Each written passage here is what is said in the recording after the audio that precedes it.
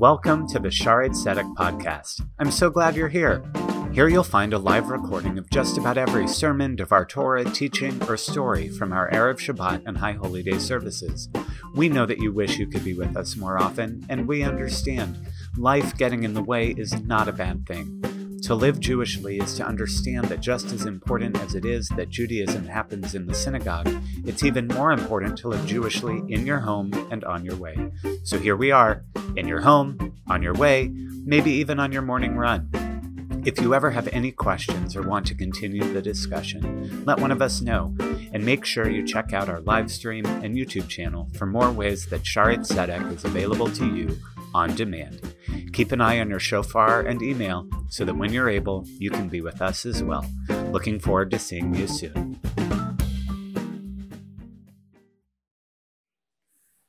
23andMe is a home DNA testing service that you may have heard of, and some of you may have even tried it by ordering it, put it in to find out more about your family and your history.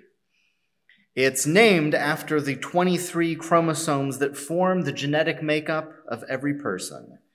These types of kits, which usually involve simply spitting into a small vial and mailing in the results, have proliferated in recent years. They're also available from many different features and competitors, from Ancestry DNA to Family Tree DNA or MyHeritage, or on and on and on. Erica McGraw recently took a DNA test from the popular service, and she was interested to hear that her heritage was 22.3% French and German. She compared that in a conversation with Nicole Kelly, who shared about half that. Her ancestry was 11% French and German. And they both found themselves talking about their results to Jacqueline Dolan. She noted that her results showed that she was 18% French and German. Well, here's the catch. Erica, Nicole, and Jacqueline are identical triplets. They have shared the exact same DNA since before they were born. They were shocked to find out that the scientific-seeming results could be so far off for the three of them. Everyone is sometimes curious about where they come from and what that means for where they may be going.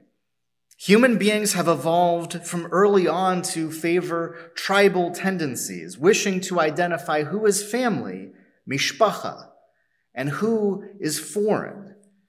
The story of the Jewish family tree begins, as we read in this week's Torah portion, with Abraham and Sarah, or rather with Avram and Sarai, as they were called at the time.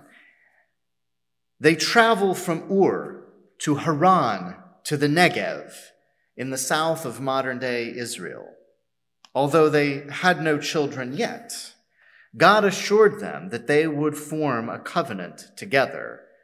Then God took Avram outside and said to him, Habetna hashamayim, usapor hakochavim. Look toward the heavens and count the stars.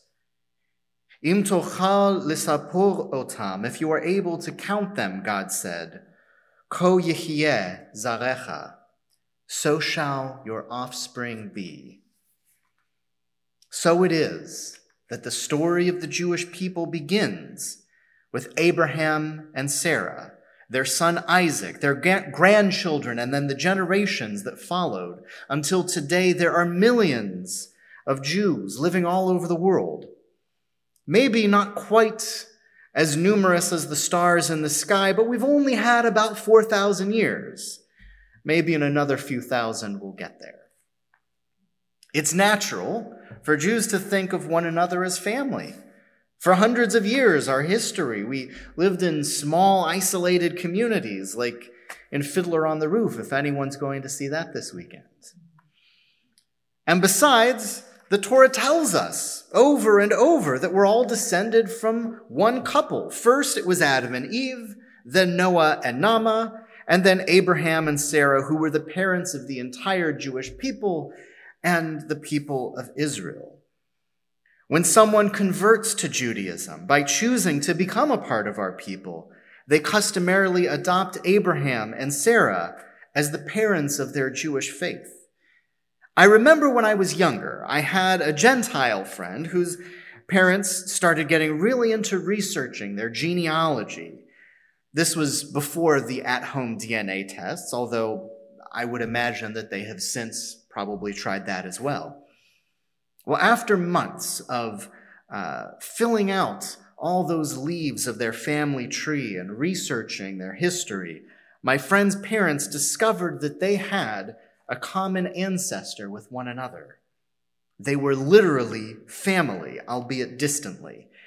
When they made this discovery, they were horrified, as though they discovered something unseemly or even taboo, and they couldn't even share the same bed for weeks.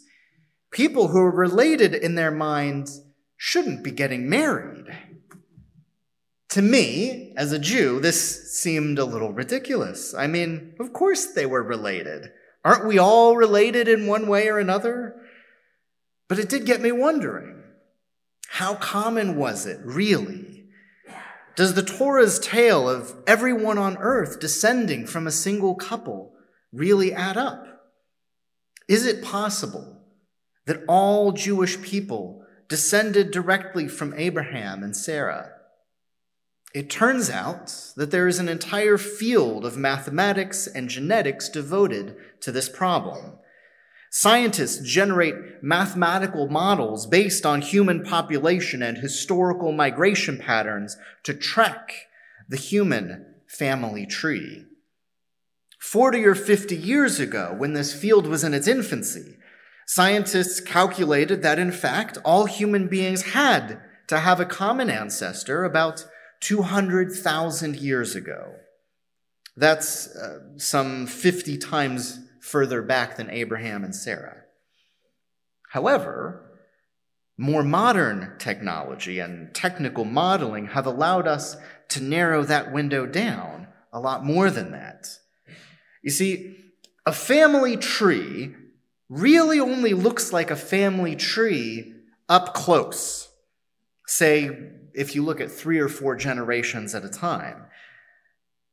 If you zoom out, if you expand your perspective to see dozens of generations, then you see that there are lines that cross, some that die out, some that merge completely, and it looks more like a web connected all across the branches. The same thing happens, by the way, when you expand your vision to look at more and more people who are alive today.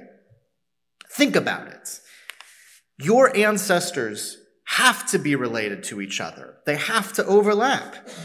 If you've got 2 parents, 4 grandparents, 8, and then 16, and on and on and on, doubling with each generation, before long, your family would be bigger than the entire population of the world.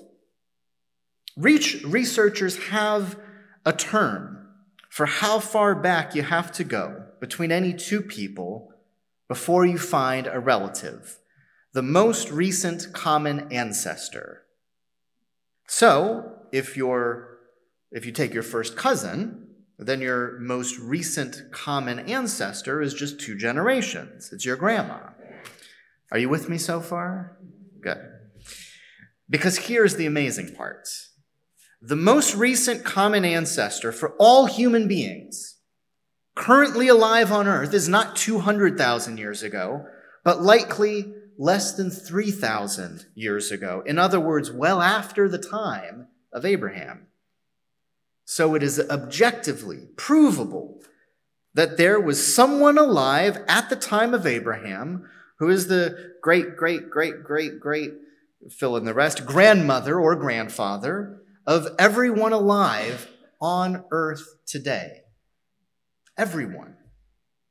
As we go back additional generations further back, we find more and more common ancestors. And in fact, if you go back far enough, eventually everybody is related.